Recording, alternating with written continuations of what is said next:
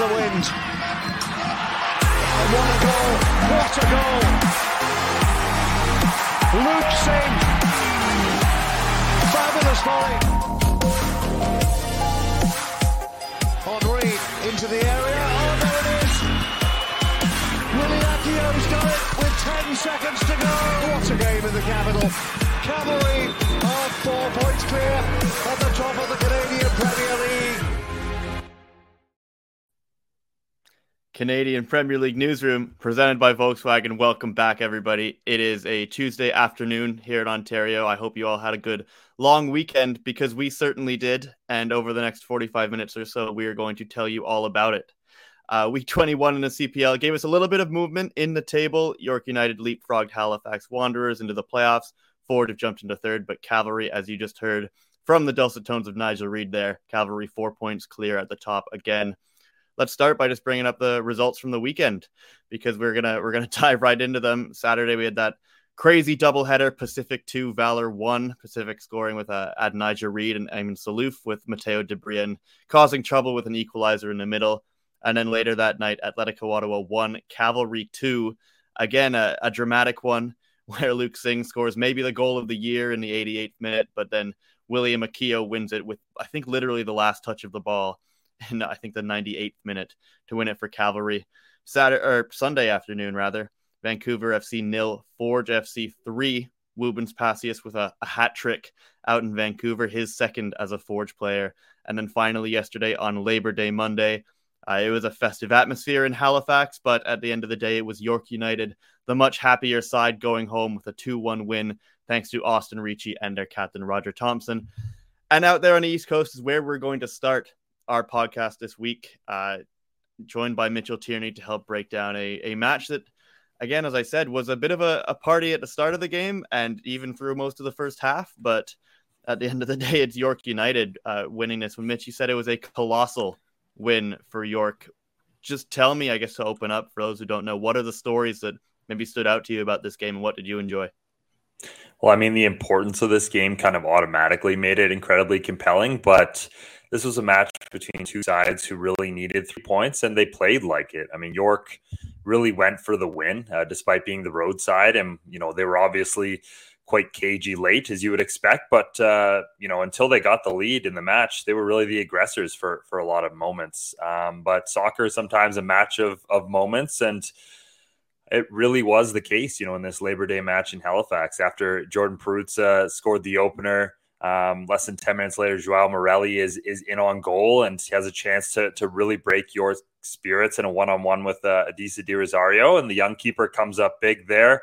And then York scored just before halftime, and that seemed to really deflate Halifax, who, up until that point had probably been the better team, had a lot of chances to increase their lead. And, York, they came out flying in the second half, and they take the lead through a lovely set-piece goal, which is something that hasn't been a strength of theirs this season. And for them, they hold on, and now it's back-to-back real character comebacks for them. They hop Halifax in the standings on the total wins tiebreaker. So I think overall, just a really impressive performance again from York United, who are coming at a bit of a talking point at this point in the season. Yeah, they certainly are, especially after coming back again last week to beat Vancouver at home. But on the road is where I guess York have been at their best this season. Weirdly, they're the first away team this year to win a game after conceding first. They're also the only club that's ever come back from behind to win at the Wanderers grounds. They've done that twice now. The first time back in August 2021. That is a very, very difficult thing to do, to fall behind in front of, in that atmosphere on that pitch with that crowd, and especially with the way Halifax have been playing at home. They have the most away points in the league with 21. Mitchell, just what has impressed you, I guess, in this game in particular, but in general, about the way this team has gone away from home?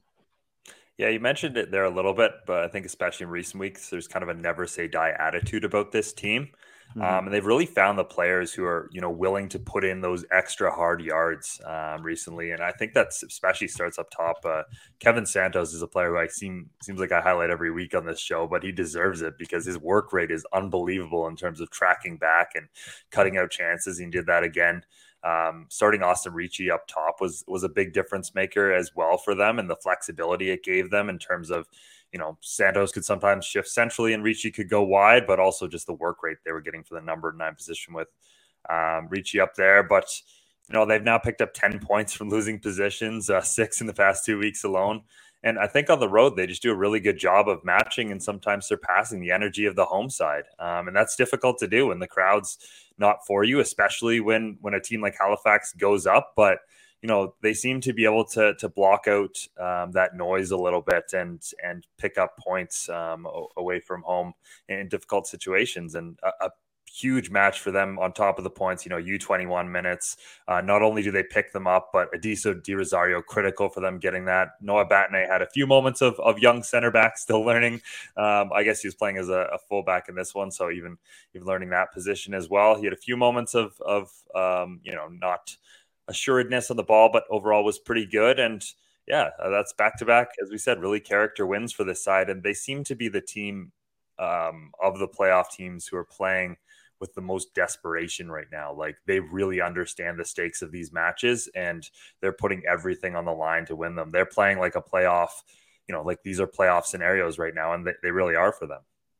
Yeah, they really are. I think that's a really good point. York are very clearly fighting for their lives at a lot of times here, and they're doing a very good job of it. You mentioned they go on the road and they maybe shut out the noise. I think they embrace the noise. I think this is a team that really likes playing with, I guess, maybe a chip on their shoulder. Kevin Santos after the game talked a bit about how, they feel like nobody wants them to be in the playoffs, which maybe fuels them even more, drives them to get into that spot. And I think it's really working for them, and they're playing some impressive football. We will get back to some York guys in a few minutes. And I mean, I think one of the most important things here is that 211 U21 minutes. But before we hear a little bit more about that, I guess let's get some reaction from a goal-scoring hero twice in a row for York United, and that's Austin Ricci. It gives other teams something to think about, and you got guys that are dynamic that can move around, play multiple positions, but then it also helps too in like a situation like this where you're up late in the game, guys get injured, guys go down, you're able to adjust things and put guys in multiple spots in order to like see out a game or do whatever you have to do to take the points, right? So it's very helpful. Do what they have to do to take the points. Certainly there's a little more depth in his team than maybe it felt like not too long ago when they had a lot of injuries. And again, Adiso Di Rosario, as you said, in goal was a big difference maker for this team, and that's somebody that Martin Nash in particular singled out after this game. So let's hear from their coach. I mean, real good quality. I think, Adiso has gotten better every game. I thought he was fantastic today. He got a piece of the goal even, and then made the big save in the breakaway. So he was big for us today. He came for crosses really well, claimed a few. I thought he was fantastic. I thought Noah had a good game, a solid game. He had his moments. He was a bit up and down at times, but his effort was fantastic. And, he did really well in 1v1 situations with Farron, which is not an easy task. So I thought he did well. And, with the injuries that we have and, Trey coming in and seeing out a game at right back, which he played the one game there, but it's not his natural position. I thought, it was real good to see. And, even Carson coming on late to see out a game and just doing a job for us. So it was great to see those young players getting chances and doing well. And, when they get their chances, you want to win. And when you win, when they're getting those chances, they'll just get more and more chances. So, it was fantastic.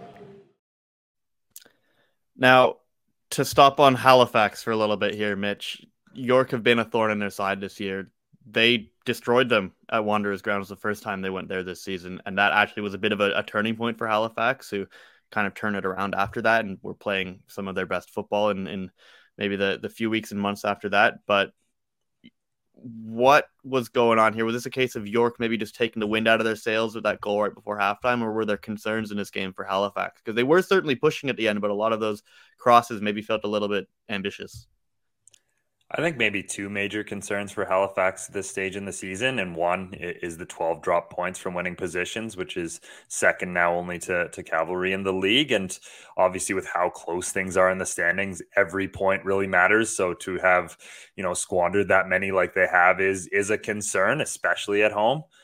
And the other one is U21 minutes. We've been on York United all season for, their lack of U21 minutes, but Halifax have now been left not only the table, but the U21 leaderboard by York United. And they now need roughly, I think, 143 the rest of the way. You wonder if we see young Adam Rushinas make his CPL debut at some point. Patrice mentioned, they have a lot of matches coming up, so we will see Coimbra and Giraldo probably start as soon as Friday against Pacific. So they have a plan in place, but obviously a storyline to watch.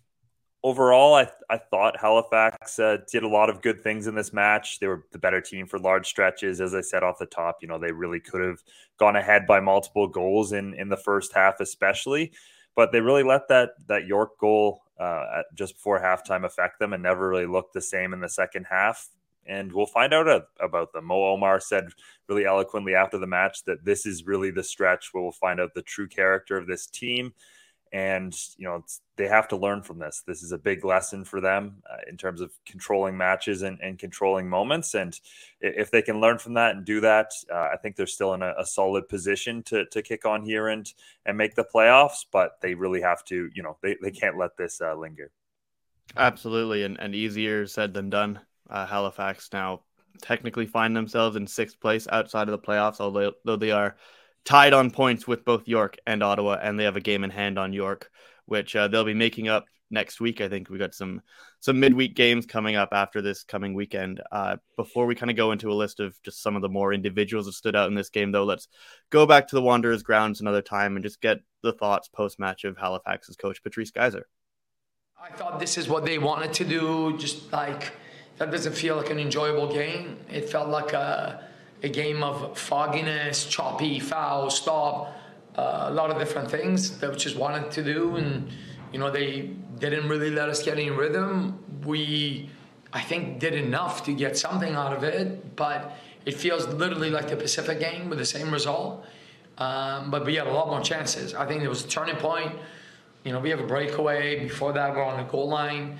So we just have to manage it. I think, my message is, when they scored that goal last second, we came out, the stadium was quiet, and our players are quiet. And I think that's, I'm going to do whatever I can to tell the supporters and us.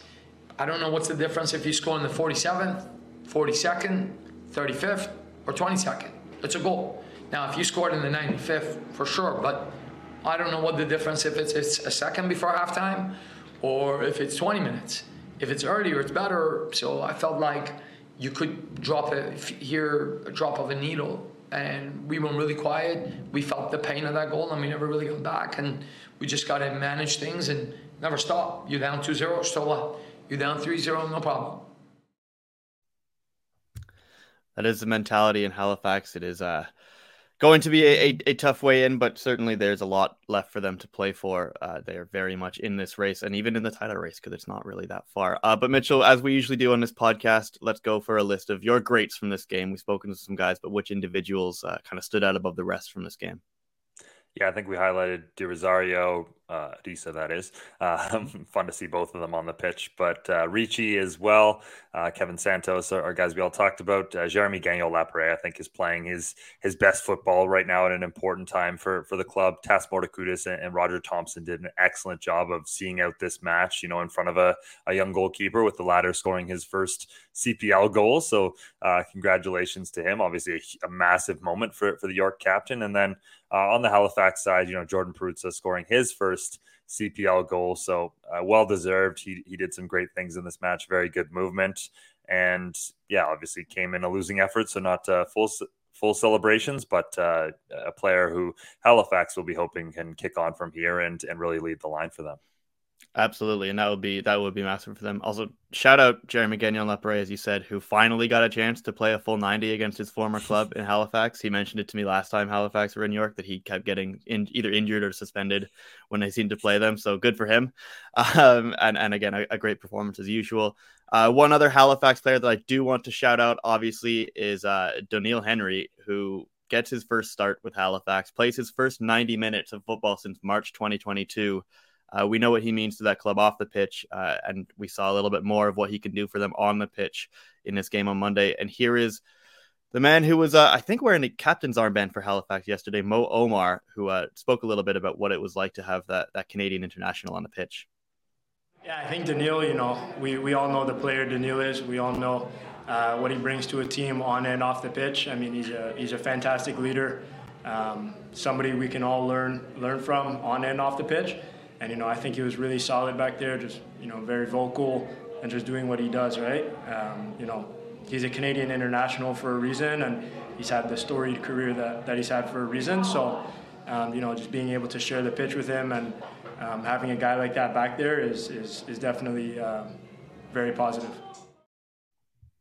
Certainly is. All right, Mitch, before we let you go and we move on to the next game, as we've done the last couple of weeks, we are talking awards. We are spinning the wheel. Mine's not a wheel. I don't know which one Kristian uses, but mine doesn't have a fun wheel, unfortunately. It's just like a list. But all right, are you ready? I'm going to give you an award. For those who don't know, I'm going to give him one of the 5 CPL awards. He's going to tell me as quickly as he can who he thinks will win it this year. Ready? You got under 21 player of the year. Let's go. I know he just got suspended, but Kwesi Poku has been really good, I think, for Forge FC and could be an important player for them down the stretch. So I'll go with Kwesi. Interesting indeed. All right. Well, Mitchell, thank you for that segue because we're actually going to talk about Forge next. And I believe Forge are appealing that red card, by the way, to Kwesi Poku. So we will see if he can get back in the mix and make a run for that award. Anyway, Mitchell, thank you very much. We will speak to Mitchell, I guess, again on the show next week. But right now, we're going to bring in Alexandre Gangué-Ruzic, who was on the ground for us in the BC Lower Mainland because Vancouver FC greeted a Forge side that's not necessarily been in the best of form, but we got a vintage Forge performance and a Woobens Pacius hat trick. AGR, this felt like quite a return to form for Forge with this 3-0 win. What would you kind of rate this game out of 10, and what did you notice about it as a whole? Yeah, it was about probably I'd say 7 out of 10 was fair, and I think a return to form for Forge, is fair both in terms of their overall form, winless in 4 heading into this one, a couple of draws, of course, a big reason for that, but also just they kind of almost owed themselves a performance like this against Vancouver, who sort of had their number in a sense. Their first game they drew 0-0, then Vancouver beat them at Willoughby. Even when, Forge beat Vancouver 2-0, last month, it wasn't the most convincing of performances, but this one was, Forge dominated from start to end. Woobens Pacius, kind of Johnny on the spot with 2 great, well taken first half goals. I think he kind of needed that based, just for his confidence in his form. And then, he adds his third with the hat trick early in the second half. It was just, a good Forge performance because the game was pretty much done by the 47th minute. And on the road, anytime you're in that sort of pole position, you've usually done something right. And that allowed kind of Forge to just see things out, rotate their squad and kind of almost look ahead to the next game already. Yeah, very businesslike for me from Forge, who I guess were winless in 4 and in 5th place going in, but now they're in 3rd, maybe have their confidence back. They haven't had any easy games against Vancouver, at least to this point. They lost last time they were in Langley, but AGR, you were there, you saw them live. What did you like specifically about what Forge were able to do in their approach to this game? I just like their ruthlessness. I think that was a big thing. Vancouver kind of, as they've been trying to do lately, they started a bit on the front foot. They wanted to possess the ball, and Forge were just kind of, they had a bit more balance defensively. They went for a bit of a 3-5-2 on the ball, and then they kind of rotated to more of just almost 4-5-1 off it, and it was just no nonsense, stay, hold that pressure, and then they won the ball back, and there was just efficiency. And I think it was interesting because we don't usually see Forge attack teams with traditional crosses. They're a team that likes to get to the byline, make little intricate cutbacks, little passes in behind. And this time they're like, all right, let's just whip the ball in and see if we can maybe cause Vancouver some trouble with the wide balls. And it worked. So it was obviously something that they, must have targeted in the scouting, even though, Bobby wouldn't tip his hands when I asked him about that. And I thought that was interesting to see. And that was just that kind of overall ruthlessness we're used to seeing from Forge, where, maybe they won't hold on to the ball, or maybe they'll always tweak based on the opponents. And this time they're like, okay, let's let Vancouver have the ball and let's really attack them in wide areas. And it worked perfectly. Absolutely. And I think that those little tactical nuances, those maybe figuring things out that work, are something that we start to see at this point of the season in the CPL when teams are playing a team for the fourth time. You can't throw the same thing at them. You've seen them enough that you probably have a bit more of an idea of where you can hurt them. And certainly Forge seemed to figure that out in this game. So with another word on Forge FC and their win, let's go back to the Langley Event Center and hear from their coach, Bobby Smirniotis. It's definitely what we needed. We've been playing some good football lately, and 3 ties in our last games, and we thought we were good for maybe a few more points in those ones, and we knew the importance of this one. You needed this one to be able to stay on some type of pace for 2 things. One, for the playoffs, first and foremost, and second is to hang on an ability to go for that first position. Sets up an exciting game next week at Tim Hortons Field, but it's what we needed from the guys. We needed to step forward. We needed to be forward thinking. A lot of things we did today was very good, and maybe a few of those things we needed in the last matches. So it's a good guide to get us to keep moving forward. It's a very good point from Bobby that they really needed this one, especially with a home game against Cavalry FC coming up next weekend. They did not want to limp into that game, right? But they won't. They'll come in flying with confidence. AGR, let's talk about some of the individuals that will add some confidence to their ledger after that game. Obviously, I think we're going to have to start with the hat-trick hero himself, but what other players, presumably most of them in orange, stood out to you in this game? Yeah, I mean, to start, Pacius it was a great example. I thought those were just 3 very well-taken strikers finishes. The header, it was just, if you look on the replay from that far out, he got a lot of power on that header. That was a good, good timing, good everything. Then the second one as well, Campbell flicks it, and I like how he just kept his feet moving. 'Cause often strikers maybe will be a bit flat-footed, and Pacius had his feet moving, got on the end of it. And then the third one, just anytime you're putting a penalty side netting when the keeper is guessing the right way, you're doing something right. And I think it was just it was needed for Pacius. I think heading in this game, he had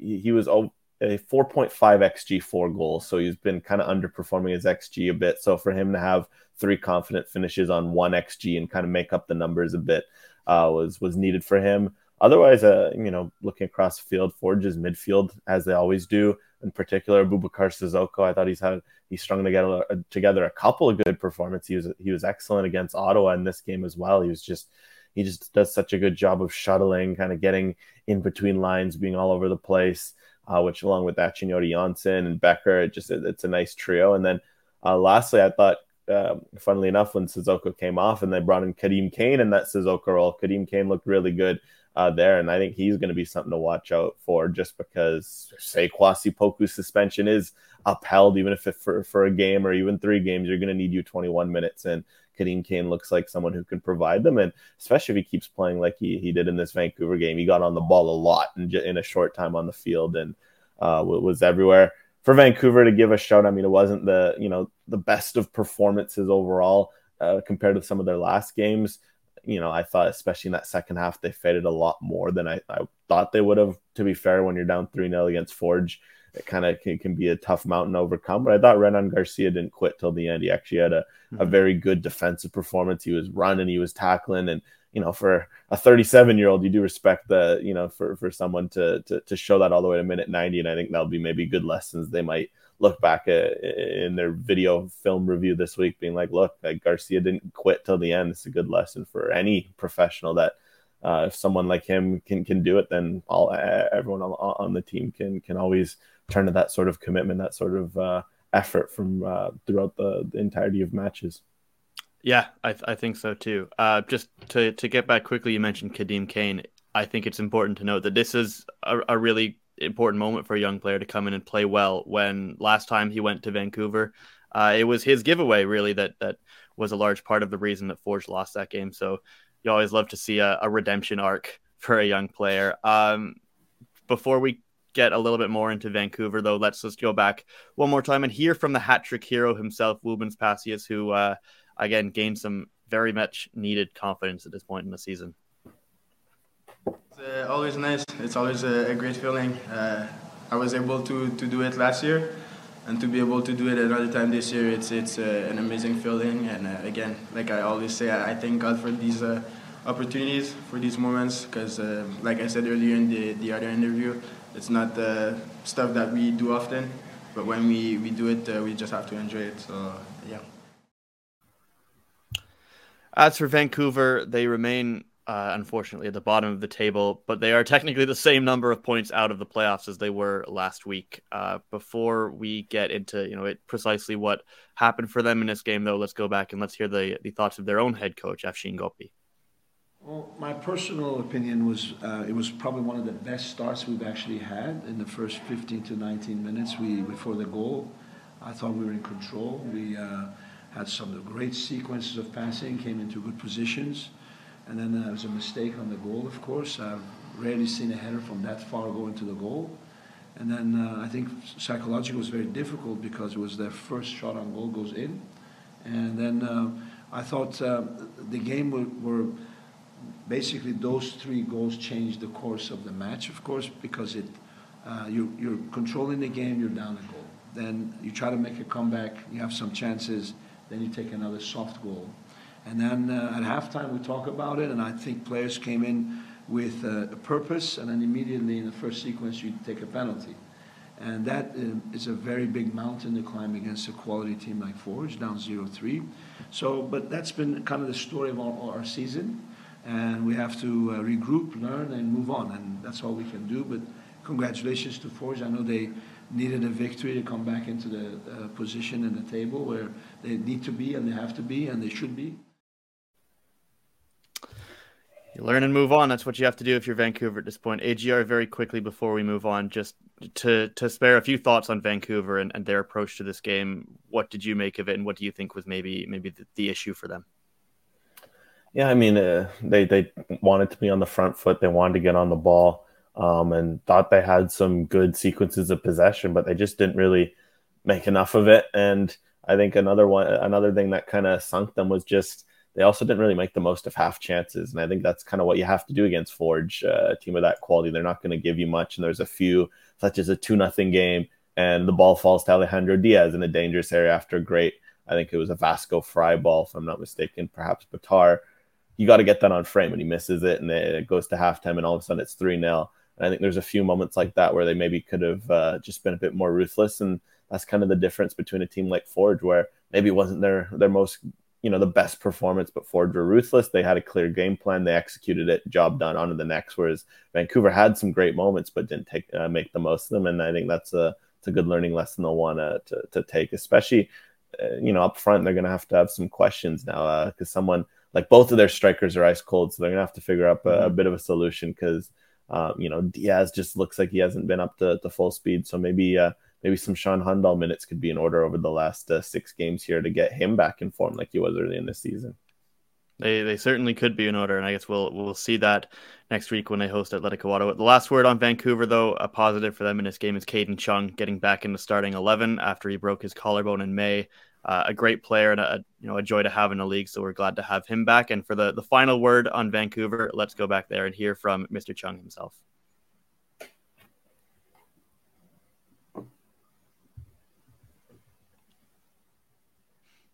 Or perhaps long journey, so obviously to be able to be back and get roughly like 75 minutes, I think it was, under my belt, felt pretty good. Obviously I got a half against York last week, but it's different starting. I think I had less time to prepare. But yeah, I felt good, didn't really think about the shoulder too much. Was getting a little tired, I think, but that'll come, I think, naturally. But yeah, it was good. I'm happy to be back. All right, good. I wasn't wrong. We did have a Caden clip. All right, AGR, before we let you go and we head to Ottawa, as we're doing the last 3 weeks, we're going to spin the wheel here, get you an award to pick. Do you remember what you had last week? I had MVP Dan Nimick, if I'm not mistaken. MVP Dan Nimick? Okay, well, combination. I have spun the wheel, and it has given you an award for which you might pick the same guy. You've been given Defender, but maybe I should make you pick somebody else. Yeah, I think that's fair. I think for options, I think Dan Klomp at Cavalry. I think something just in terms of the performances he's been putting in on that Cavalry side, their underlying numbers actually haven't been the greatest. And I think defensively, and I think a big part of that has been the play of their defenders to, maybe block some of those high danger chances and get in front, make life easier for Marco Carducci. And I think Klomp just playing every minute, being a rock back in more of his natural center back position, he's been a big part of that. So I think he's definitely someone that should get some due with a nomination. And I think between him and Nimick and some of the other candidates, you can't sleep on Mandrikar James, you can't sleep on Amir Didic. It could be a fun vote come 6 games time. Dan Klomp, a great choice. And again, you guys are killing it with the segues, because last time Mitchell picked a Forge player to segue into the Forge game. You've just picked a Cavalry player to bring us into the Cavalry Ottawa game. AGR, thank you so much for the help with that. We will speak to you next week.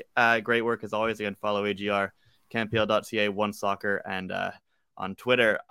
Before we do head to the nation's capital, though, reminder that CPL Predictor is available on the Canadian Premier League website, canpl.ca/predictor, brought to you by TonyBet.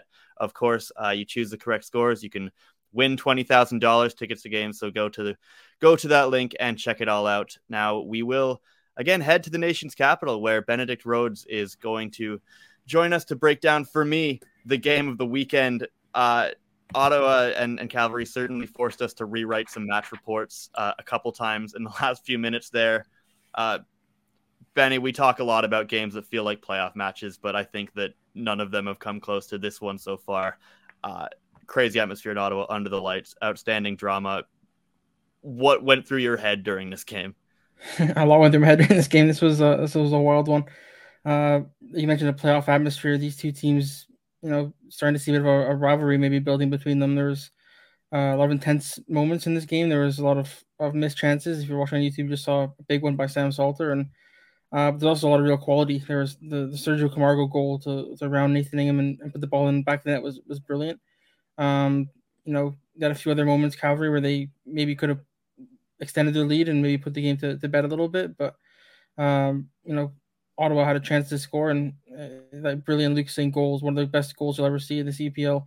I think it has to win goal this season, no matter what happens the rest of the way. It was absolutely fantastic, and in the 80th minute, you think they've rescued a point, but then don't count on Cavalry just yet. This score in the 97th minute here to pick up a huge 3 points on the road and celebrate right in front of the Ottawa fans as well for a bit of extra flavor. Yeah, this was a fun one. I know there was some give and take between the Cavalry players, celebrating in front of the Ottawa fans. Just what an atmosphere, what a moment that was for Cavalry, who are now still 4 points clear.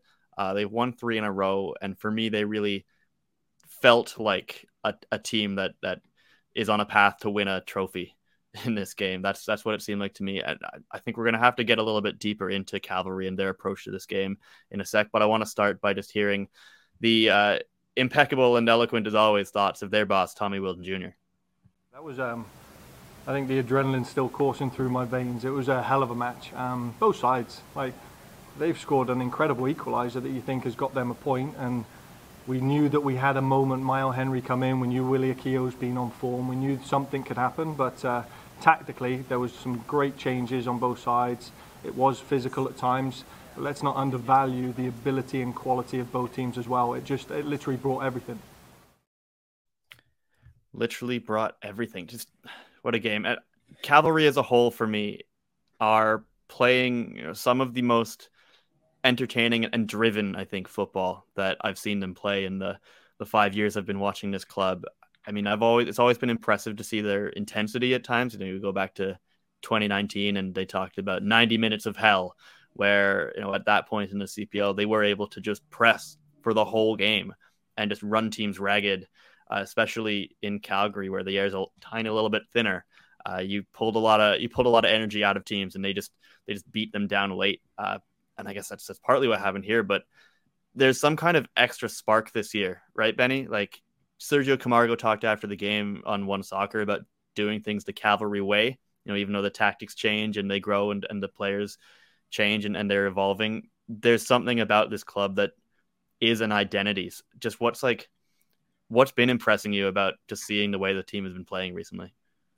I think they're kind of embracing that villain arc, if you know what I mean. Like they're kind of not afraid to be the big bad Cavalry that they were of the past, and they're playing with an intensity and expectation that they think they can win a trophy or maybe even two. They've never won a trophy before. They've been hurt at the final hurdle on a few occasions, and I think they're just playing, with a mentality that this year they need to get it done. I remember I spoke to Dan Klomp recently, and he said like we have to win for Tommy Wheeldon Jr. Like he's someone who cares so much for his players. You have to win for him, and I think that team's really sort of embodying that. And you saw Tommy himself in this game, going like this to the crowd and shushing the crowd, and it was just incredible to see, and they're really kind of embracing that role of being the team you don't want to play against, and I think that'll serve them very well in the playoffs if they get there, which I'm assuming they will. Yeah, I mean, technically anything can happen at this point, but it does feel like they are going to be a major character in the playoffs. Cavalry are always a major character in the Canadian Premier League, it seems, for anything that's going on with that club, but they are playing some very, very determined football. And again, I think in this game, they deserved the win. Obviously, the Ottawa equalized very late with that wonder goal. I don't think that we'll get into Ottawa in a sec. I don't think Ottawa were good enough on the balance of this game to really deserve a point at home. Cavalry were very good in the first half, especially. And again, it was that press. It was that energy. I mean, obviously, Meyer Bevan does a lot of running off the ball that I think he maybe doesn't get enough credit for. Jesse Daly and Charlie Trafford just really working that midfield with Dan Klomp in between them or in front of Trafford a lot of times. I'm going to talk a little bit about him later as well when we get into some greats, but just a pretty well-rounded performance for Cavalry, other than, maybe they want to score another goal and not have to have that drama and those theatrics at the end. But we'll get into Ottawa in a second here, but I do want to hear one more time the thoughts of one of their goal-scoring heroes for this game and a day one player at this club, Sergio Camargo. You saw it there at the end. Both teams match each other in intensity. That's what you want to see when it's coming down to the last 7 games of the season. And we both played it like a final, and you can tell by the emotion at the end of the game. Yeah, it definitely felt like a final. All right, Benny, this is a heartbreaker for Ottawa, though, right? I mean, to score that insane goal from a center back on the volley, it was like I genuinely screamed when I watched it. Of all the things I had on my bingo card, I think Luke Singh acrobatic volley in the 88th minute was not on it. But to have that euphoric moment at home and then see it ripped away, that's one of the more painful losses I think they've had at TD Place recently. That really hurts. But do you think that they did enough in this game to really get a result? I mean, Carlos Gonzalez said that he was surprised by Cavalry's tactics and he felt that they pressed them more than they expected. Ottawa got outshot 13-5, and their only one on target was that Luke Singh goal. Benny, what did you think of their performance at home in this game? Yeah, I think if you're relying on an 88th minute Luke Singh acrobatic volley to get you a result, I don't think you necessarily deserve one. Like you said, they defensively they were fine. Offensively, I thought they left a lot to be desired. Really, I thought they had their moments, but they didn't take advantage of them. And you saw someone like an Ollie Bassett got increasingly frustrated, I guess, as the game went on. He knows he has the quality to change a game, and he knows that his teammates have the quality to change the game. But in this game, it just wasn't coming off. So we saw in the highlights there, Sam Salter had a fantastic opportunity. The ball landed at his feet in the box, and he just sent it. If the Red Blacks were playing, that'd be a field goal. But it was one where they'll want it back. But I think Ottawa, once they did score, I think they deserved the result. Obviously, the game is played for a reason, but on the whole, I think Cavalry probably were the deserved winners on the day. Yeah, and Cavalry, I think maybe my main thesis here is that Cavalry are deserved first place team at the moment, and they certainly have played like maybe a title favorite at this point. Last word on Ottawa, though, we want to hear some of the voices from their team, because I know that they also were quite disappointed with especially the way that they started this game in the first half. So let's quickly go to TD Place, and we'll first hear from their own head coach, Carlos Gonzalez. To me, a game in which we didn't step well into the first half, in which Cavalry was better than us, collectively, individually. And in the second half, we did things better, and we equalized the game. And then details, how to compete in the last moments. Maybe we make a small big mistake that make us that gave us the last opportunity. So yeah, a quite equal game, in which they were better in the first half. I think that we were a little bit better in the second half, than them, but without being or doing a great football. You know, it was about equalizing intensity, equalizing duels, equalizing or being better than them in those situations. And it's true that we didn't find those moments of control or of being or submit them in the second half, because it was also difficult of the stops constantly. And well, they did what they had to do, and we tried our best, and in the details we failed at the end. In the details, they failed at the end. That's pretty much it. And again, the goal is the winning goal is, I guess, a frustrating way to give it up. I think it's off that kind of set piece, and nobody can quite sort their feet out. Benny, there's a lot of heroes and villains, I think, in this game. Rather than just talking about the greats, there were a lot of characters in this game, football players. Let's single out a few of them in a sec, but although I do want to start with Dan Klomp, who AGR just helpfully gave a nod to for Defender of the Year. He starts again in the middle of the back three for this game, which Cavalry have really been using for the last few weeks to some pretty good success. But this is maybe an evolution of it. We've got total football Dutchman Dan Klomp really stepping into midfield a lot in this game. He would either switch with Charlie Trafford and just straight up play in midfield, or he would kind of go on adventures forward. It's not often you see a center back in the middle of a back three really stepping to the top of the penalty area and having a shot on target in the first half in open play. So he was tremendously impressive for me in this game, and as he always has been on the ball in the CPL. Benny, is there anybody else, from either side, Cavalry or Ottawa, that you think deserves a mention and a shout out at this point? Yeah, I'll mention a hero and a villain for Cavalry, depending on who you ask, I guess. For Willie McKeough, again, comes off the bench. Mm-hmm. He was fantastic in this game. He didn't play very long, but he's such an impactful player that when he comes on, he can make such a huge difference. And especially against some tired Ottawa legs, someone with his pace and his ability is always going to cause problems. And also Charlie Trafford, I thought he was excellent. Again, Ottawa fans not making many friends in the capital at the moment, but yeah, as Arthur says, it's a rivalry is being born, I think, and he's central to that. Such a physical player. He knows how to do the CONCACAF thing, if you want to call it that, like the nitty gritty of the game. And on the Ottawa side of things, obviously Luke's saying with the excellent goal, but also to give a shout out to Miguel Acosta. He's been excellent so far this season, and he can play multiple positions. In this game, he played on the right side, and he was excellent once again for Ottawa. Yeah, and we've seen how much Ottawa miss Miguel Acosta when he's not in the lineup. He went through a pretty fairly long stretch of injury earlier in the season, so they're very happy that he's back to full fitness. Also, I do want to shout out Tom Field. I feel like every game we're giving some attention to a player that's come back from injury and come back into the game. It was Daniil, and then it was Caden Chung. But Tom Field, man, he hadn't played a game since 2021, the beginning of 2021 with Cavalry. He comes into this game not for garbage, meaningless minutes. He comes in with about half an hour left. He's a left back. He plays on the right of a back three. And he does a very good job.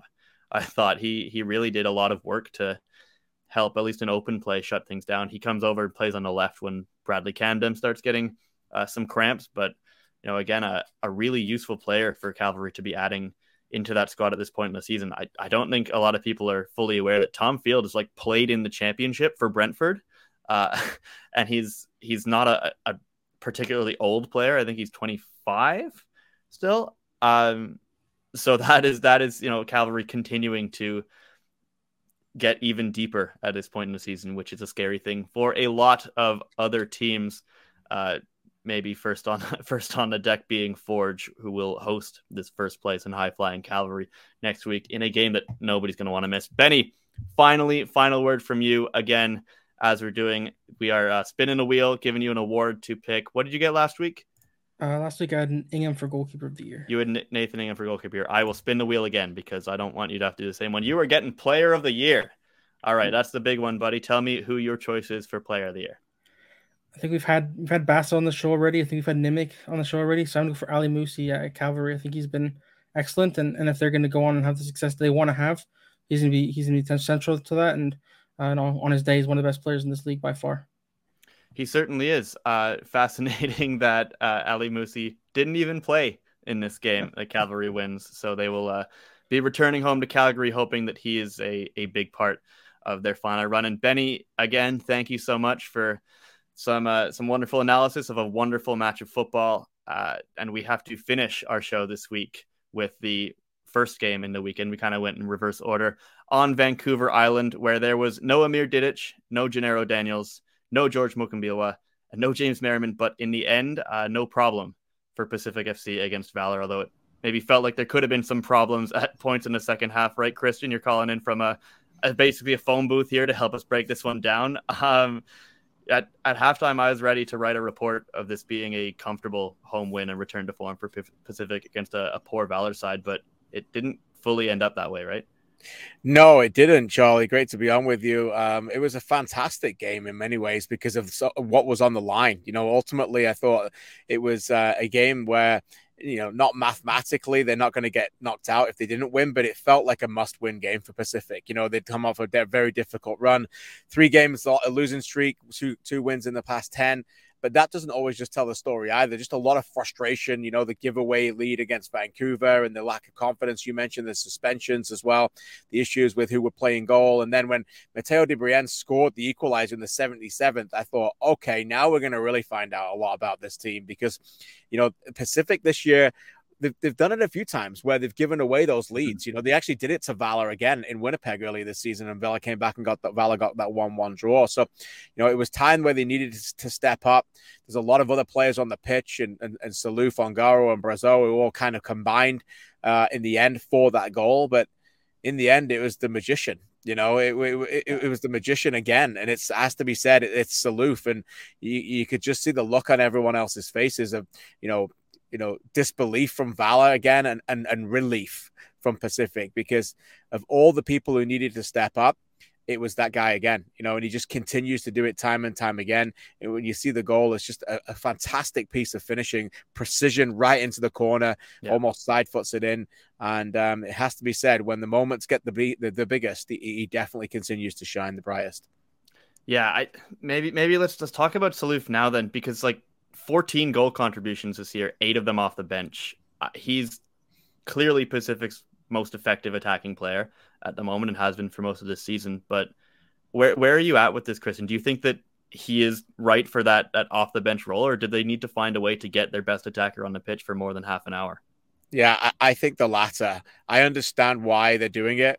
I think he's only started 2 of the last 8, which is insane when you think about it in terms of what he's breaking, how the team is just relying him to break down a lot of opposition's defenses.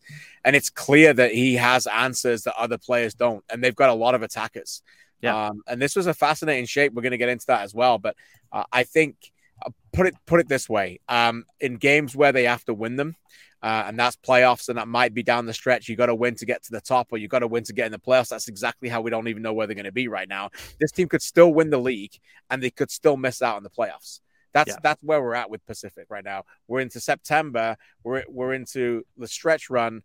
They've not got that many games left. They can literally win the league, and they could also finish 6th. So it could go one of either way. So so for me, they've got to get him on the field, and I think that they will, and I'll be surprised if it comes down to one of those must-win games, knockout games, when he's not playing. Yeah, I think so too. I mean, he only started 11 games for this team out of 21, and he still has that much of an attacking impact. I'm sure that there is a way to get him more involved. Before we kind of talk about that Pacific shape, though, and what they did in this game, I think maybe it's time to hear a different voice to ours, so let's go back and hear their taking over the reins on the touchline just for this game with Merriman suspended. Let's hear from their assistant coach, Armando Sa. I think we started very well. We dominate the game. We have many chances to score. And okay, we go first half winning, but we can have more chances. We have more chance to score. Maybe we 2-3-0 first half. But after the second half, in the end of the second half, we come again the little indecisive about us.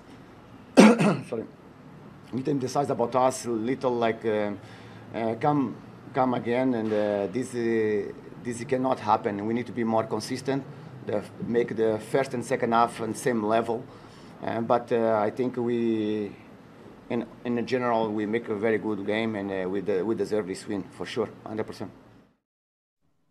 They do, and he's right. But I think, one of the things he's getting at there is that some of those maybe hesitations and overthinking are creeping back in at times in the second half, or in the early second half, late first half, when Pacific, I guess, are kind of again shown the risks and the costs of not killing off a game, right? That's kind of been a problem at times for them and for many teams in the CPL. But with so many guys suspended for this game, it's a weird shape for Pacific, a new thing. It's kind of a back three for most of the game with Paul Amadumi out on the left side. Sean Young at center back. Kristian, what did you think of the way that they set up? And do you think that's more a product of who they were missing or something that we might see more of down the stretch? Well, first of all, shout outs to the back three club, because I don't know about you, Charlie. We're all in on some tactical versatility in this league, because it's been a 4-3-3 league for the majority of the season. But we've seen Atlético Ottawa do it. We know that in possession they play a back three. We've seen a lot of that from Forge as well, with almost that double pivot of Janssen and Becker playing there. We've seen Cavalry do it now with the inverted fullback coming into midfield. And Pacific joined the club, and there have been others, of course, but I liked it, and I liked it because I think it freed up Manny Aparicio's role a little bit. And I think Manny comes alive in the final third. And sometimes when you play that traditional 4-3-3, you know what you're getting out of Toussaint, and he's one of the best defensive midfielders in the league. And you know what you're getting out of Young. He can be a real good athletic box-to-box number 8. But I still think Aparicio feels the need to come quite deep to start plays a lot of the time, because he has got more technical quality than the pair of them. So sometimes if you're coaching against him, you want Aparicio to come and receive the ball in his own half a lot. Well, this shape just got rid of that.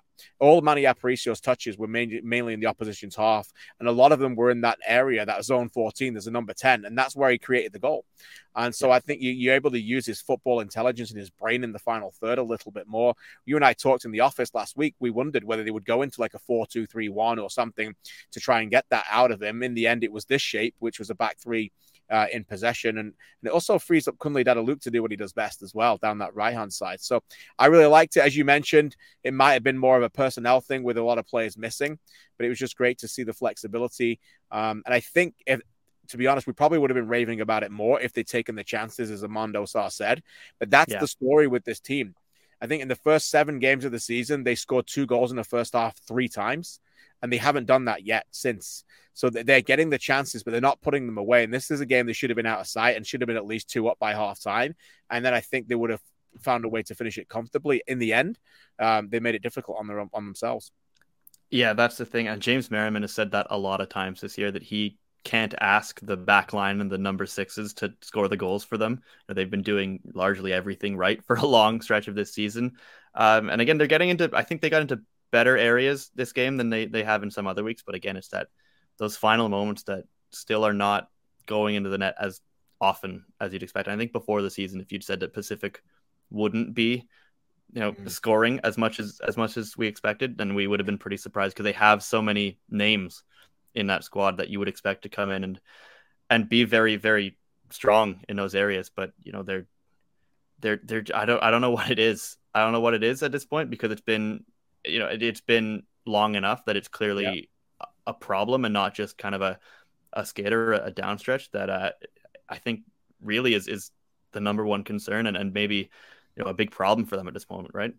Yeah, definitely. I think when you look at I think it's 14 games they've got 1 goal or less, which is really amazing when you think about. I think earlier this season they smashed Atlético 4-1. They got 4 against York again. They got 6 against Vancouver. It was high flying, and it looked like that total electric football. And really, since then they've had to grind teams down a little bit and find a way to try and win those games. And so I think if you're the defense right now, you're probably thinking, we really can't allow too many in here because I don't think we're going to be able to get the 2 to 3 game goals to win it. So look, that might help them when it gets down to the knockout stage of football. Defensively, I think they're pretty tight. But the other thing I want to say is that I think they should be better at set pieces. They started the season terrific, and I think they've gone downhill a lot. So keep an eye on that. That might be really important as they get down the stretch. That some of their deliveries from wide areas and set pieces hasn't been great. Yeah, I think maybe, obviously they don't have Amir Didic in this game, but a lot of times it has felt like he's just the option for a set piece delivery, and other teams can maybe be aware of that and mark him out of it a little bit. Even though he's taller than pretty much anybody, there are things you can do to cut off his runs and make it harder for them to find him. But Pacific still deserved winners in this game. Definitely the better team on the whole, and part of that due to Valor coming out pretty flat, especially in the first half. Let's talk about them quickly. They're second to the ball a lot. They had just one touch in the first half, or in the box in the first half. Probably lucky to go in 1-0 down. Kristian, how disappointed were you with the way that they entered this game? Yeah, very disappointed. And I think it's some of those words that Philip DeSantis has been using. I'm sure we're going to hear him again. Like, it's work rate, right? It's energy, it's tenacity, it's the belief, all that stuff that you just want them to keep going. And in the end, it looks like that they're not a sinking ship, they're sunk, right? Like I think they know that. And it's difficult to ask some of these players to keep going back and forth. But at the end of the day, whether it's with this team or with somebody else, these are the times where clubs look at players and go, what can you do for me? Football isn't always about being able to win games every week. When the going gets tough, can we find 11 Mateo de Briennes on the field? That would be helpful, right? You just got to have someone who just keeps working. And I think that's what they're looking for. So I think that's what will disappoint them the most, is a little bit of difficult effort in terms of that. But make no bones about it, they've really struggled to score goals. And that's been the biggest problem for them. And they spend a lot of time chasing games, and that is not easy. No, it's certainly not. Obviously, they had some moments in this game. They fought their way back into it. So let's go back one more time to Langford, though, and let's hear what Philip DeSantis had to say about especially the first half and what he wanted to do to try and adjust after that. I wanted more fight. Players you need to know what you're going to expect from a player when you put him on the field. It can't be, quality and things might not always go your way, but when it comes to being connected with the game, with the team, there can't be fluctuation. Players need to always be ready to come out and execute the task that is given to them, and I felt that in the first half it wasn't always the case. And when it's like that and you're down 1-0 in the score, you have to move things around. I'm not one to wait and see what's going to happen. If I feel that the team needs help and the guys that are on the pitch need help, I'm going to make the changes regardless of when they're made and how many we make. Yeah, he made 3 changes at halftime, brings Bakero in so that Dante Campbell can get into midfield a little bit more. And to be fair, he does get the assist on the equalizing goal. But for me, this just didn't really look like a team that's fighting for its life at times, right? I think we saw improvement for maybe about 20 minutes of this game, probably not enough of it. And at this point, Kristian Valor 12 points out with 6 games left. If you're Phil DeSantis, what do you need to see from this team in these next few weeks? Well, I think Phil is obviously trying to find the pieces that he can still rely on, right? But give him a lot of credit. He is not shying away from honesty in these press conferences. And I don't think he's pointing blame away from himself. I think he'll be the first to be lying awake at night wondering how to motivate these players. But, I think they got to York on Friday, right? And that's where they started the season and were terrific that day and had a lot of fight with them. And, Rafa O'Heen, which has been just a crazy loss again for them, just ran that midfield. And they've been really unlucky with him and John Baptiste and other players that have been significantly hurt. So I feel for them. But as you alluded to, if you're playing them now and you're one of them 6, who are fighting for that 5, and you play Valor, it's almost like you cannot drop points at this point. Right.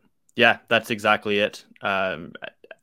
Maybe for Valor, that takes a little bit of that pressure off you at times. If you go into games and you know that the other team is terrified of dropping points to you, you can maybe disrupt a little bit, but that does, in some ways require a bit of a mentality shift that you're not terrified of dropping those points, because at this point, you need to take drastic measures to make up that ground.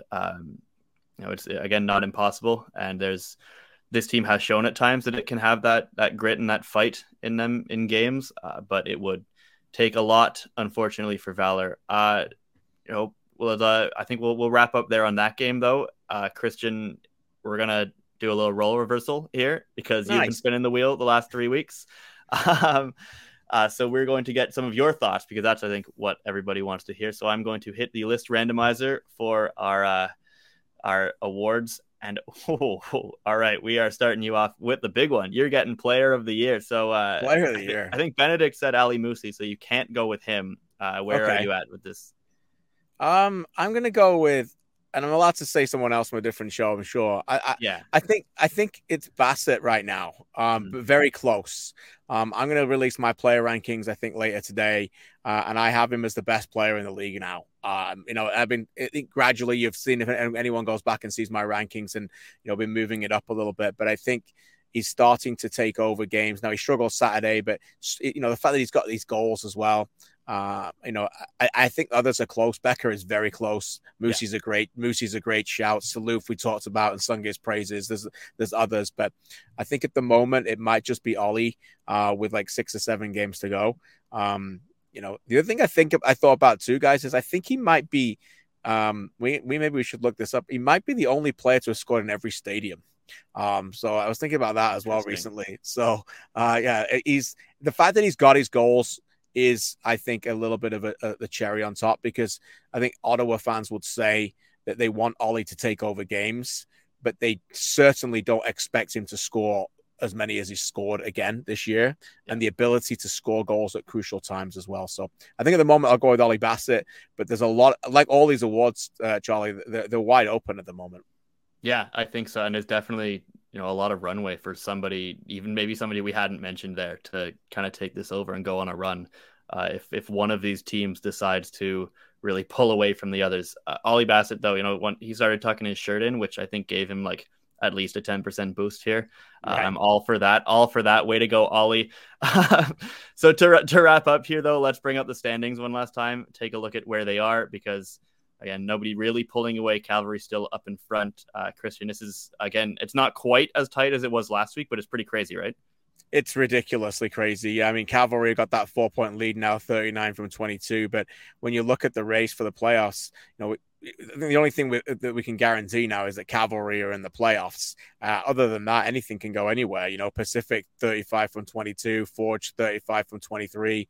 Atlético Ottawa 32 from 22, York 32 from 23, and Halifax 32 from 22. So, it's absolutely marvelous. The other thing I would just add for me is that Patrice Geyser said it last week about every game matter. You can almost get to the point now, Charlie, where every minute matters. Yeah. And anybody who doesn't believe me or doesn't think that this new playoff form is making a difference, I would just challenge anyone to watch the moment Luke Singh scored the goal. Maybe just watch that goal as well. But from that goal to the moment that the final whistle blows in Ottawa, that 9 minutes is of incredible intensity. It shows both teams wanting to win. I think in previous years at the CPL, that might have been two teams who would have just packed up and taken a point each to get in the top 4. But now you can just see that there's a lot more on the line. Yeah, that's a fantastic point. I think if you're Cavalry and you go on the road in a game like that and you get scored on that late, you maybe do just think that a point is great and you move on. But that wasn't the case. And also those games in hand that Forge and York still have looming large at the moment. The midweek games start after this weekend, so we'll get some of that sorted out, but not to be forgotten. All right, but before we have those midweek games, we have 4 games on the weekend. Let's bring up the schedule here, starting with a doubleheader on Friday, York United hosting Valor at 7 Eastern, followed by a nightcap on Vancouver Island, where Pacific host Halifax Wanderers at 7 Pacific, 10 Eastern, 11 Atlantic, so maybe get the coffee out if you're a Wanderers fan. And then another doubleheader on Saturday, which... and the same time slots. We got our Tony Bet match of the week, Forge hosting Cavalry. That will be massive. Nobody can miss that game. That's going to be insane at Tim Hortons Field. And then Vancouver hosting Atlético Ottawa, again, to finish off that night, 7 Pacific, 10 Eastern. That's a lot of fun games. I get catch them all live on OneSoccer, right, Kristian? Is there one of those in particular you're looking forward to more than the others? I think it has to be Hamilton. the clash in Hamilton between Forge and Cavalry. We know they don't like each other. Newsflash, a team who's playing Cavalry right now doesn't like them. We saw that on Saturday. Nobody does. So nobody does. And I think that's how they like it. The other thing I would add, if anyone's listening or still watching with us, we appreciate it, is that this weekend, no European football in the club game and no Canadian MLS teams playing. So just come spend your time with us. This is an epic league, and come watch it. You absolutely will not regret it, and we'll show you some reasons to watch it here in a second, because to wrap up the show, if you're watching us on YouTube or on Facebook, we're going to leave you with a collection of our goals of the month for August. Be sure to check out the CPL social media channels this evening to have your say and vote on which one of those is your favorite from the month of August. And before anybody says anything, by the way, Luke Singh's goal was in September, so it will not be in here. So anybody watching on video, please enjoy. For those of you listening to the podcast on audio, we thank you very much for doing so, and we will chat to you again next week.